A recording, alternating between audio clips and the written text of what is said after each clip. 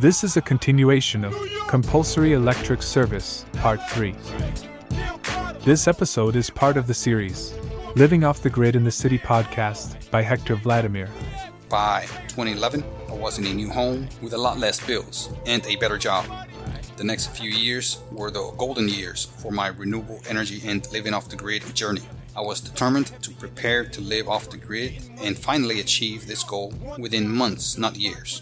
I began my electricity training via online and correspondent courses, and I was working and studying in an online university.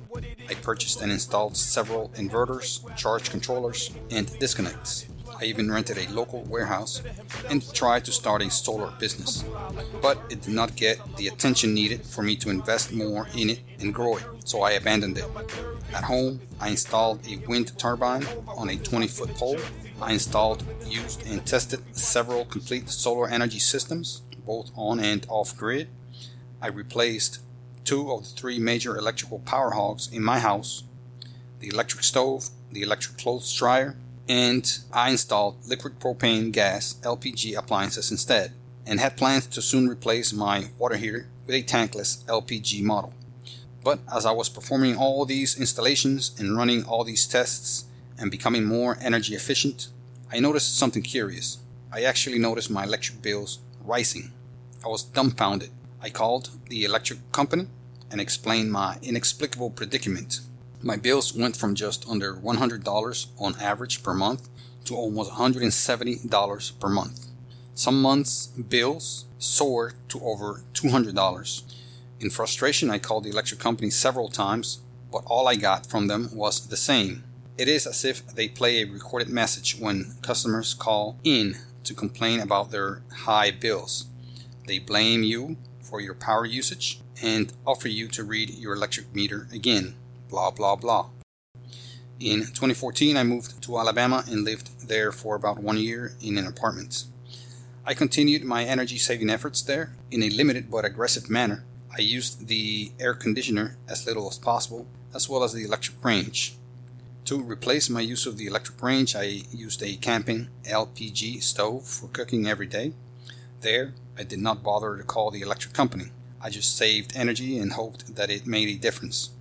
If it didn't, I was content with not using their energy and improving my efficiency methods. I even installed a solar panel in my pickup truck in an attempt to charge and use batteries for my home electronics. Things were kind of ugly in Alabama, so I got me and my family the hell out of there in short order. I moved back to Georgia in 2015 and ramped up my solar energy endeavors, designing and building more energy systems and expanding my knowledge. I dabbed into installation services for solar as a business and installed several small systems. In 2016, I decided to try a solar business, again by renting a local retail space. Solar was popular and more affordable, and the space was in a busy street, so I hoped it would attract much more attention than my last attempt at business in 2011. I left my job, which was quite exploitative, and I was, for the first time, completely dedicated to my solar business. I spent most of my day's hours working on it and preparing for opening day. I installed a solar system at the store and did not connect any utilities to it. There, I was officially 100% off the grid. I brought in water for drinking and restroom use as I needed it. I wired the space so my lights and office equipment was powered by the solar system. I truly made an honest effort to make it happen. Ideas began to usher in about the business potential: sales, service, consulting, leasing, RVs, off-grid, farms, pumps, etc. I sold solar technologies in the hopes to attract customers interested in the installation services, which I believe to be the most profitable part of the business. But I soon realized that sales alone were scarce, and that installations for homes really required a state contractor's license, which I did not have. I thought about installations on RVs and boats, and although I tried to promote those, money began to run dry, so with financial pressures mounting, I began to work in other fields while running the business. But in reality, the business was closed while I went to work elsewhere, and it probably lost many chances at growing a clientele. It was not making headway, I thought. By the time I stopped working and dedicated my entire day to the business again, I was already thinking on how to generate income in that location by other means like renting part of the space or selling computers or drones. But that did not work either. Things were looking dire financially and despair set in. So I asked for a reduction in rent, which I got, and decided to ride the entire year's rent period. But I was already decided to close the business come time to renew my lease and move the business back home. I bought a new car at that time and was now in debt and with low hopes of doing well in the solar business. So I went back to regular employment. In the next few years, I participated in a series of jobs and training that supercharged my electrical knowledge and skills. I enrolled and completed training in electricity, electronics, and design. I worked as an electrical worker, electrical designer, solar installer, and an industrial electrician. And throughout these times, I decided to learn as much about electricity and electrical installations as possible, in part so it can help in my efforts to get off the electrical grid.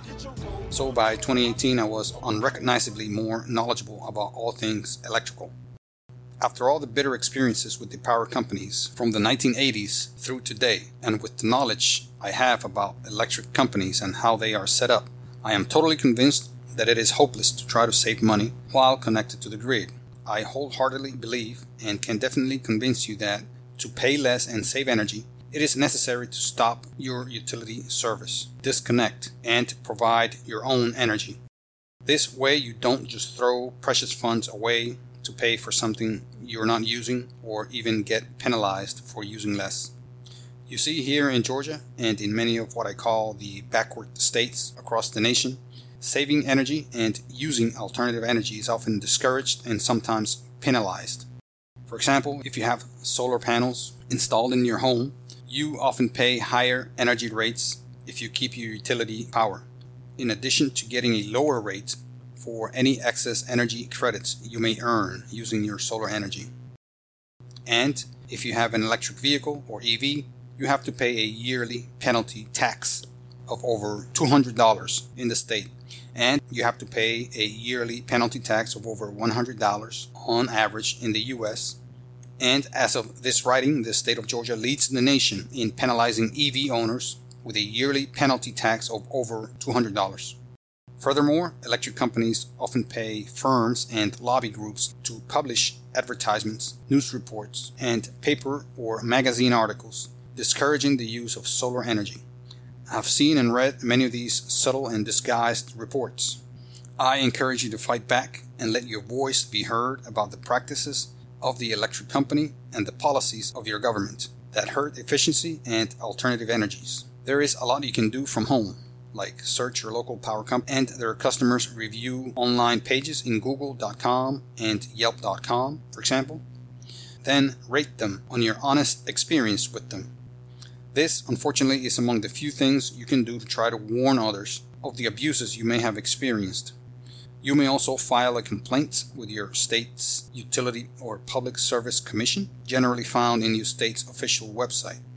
You can also file a complaint with the Better Business Bureau, or BBB, and you may become involved in your local utility commission hearings and meetings, so look for their website in your area. You can also become aware of coming legislation dealing with energy and ensure to vote on those when given the chance. Lastly, ensure that you read and understand the bills early, such as when being introduced, as sometimes they can have misleading language. In summary, the electric company is clearly infamous in talking down to their customers and practically coercing money out of them, especially customers of low income and with financial problems. I believe it is a law that when you have too much power, it is too easy to abuse it. For this, most relationships between the electric companies and their customers are of subservience and iron fists. I believe that relationship is not going to foreseeably change, so the best immediate alternative is to prepare to leave it. by Hector Vladimir, January 12th, 2024. Thank you for listening to this podcast. Please look for the next episode soon, and please ensure to share this with your friends and family. And please like this content and subscribe as a sign of support and for me to continue to provide this type of content to more people like you. Lastly, if you wish to support this content further, please visit the links provided in this publication. Thank you. Get your roll on, mommy, hold on. I'm trying to get you in the mood to take your roll on. I know we both feeling the same, so don't throw on. Get your roll on, mommy, hold on. I'm trying to get you in the mood to take your roll on. I know we both feeling the same, so don't throw on.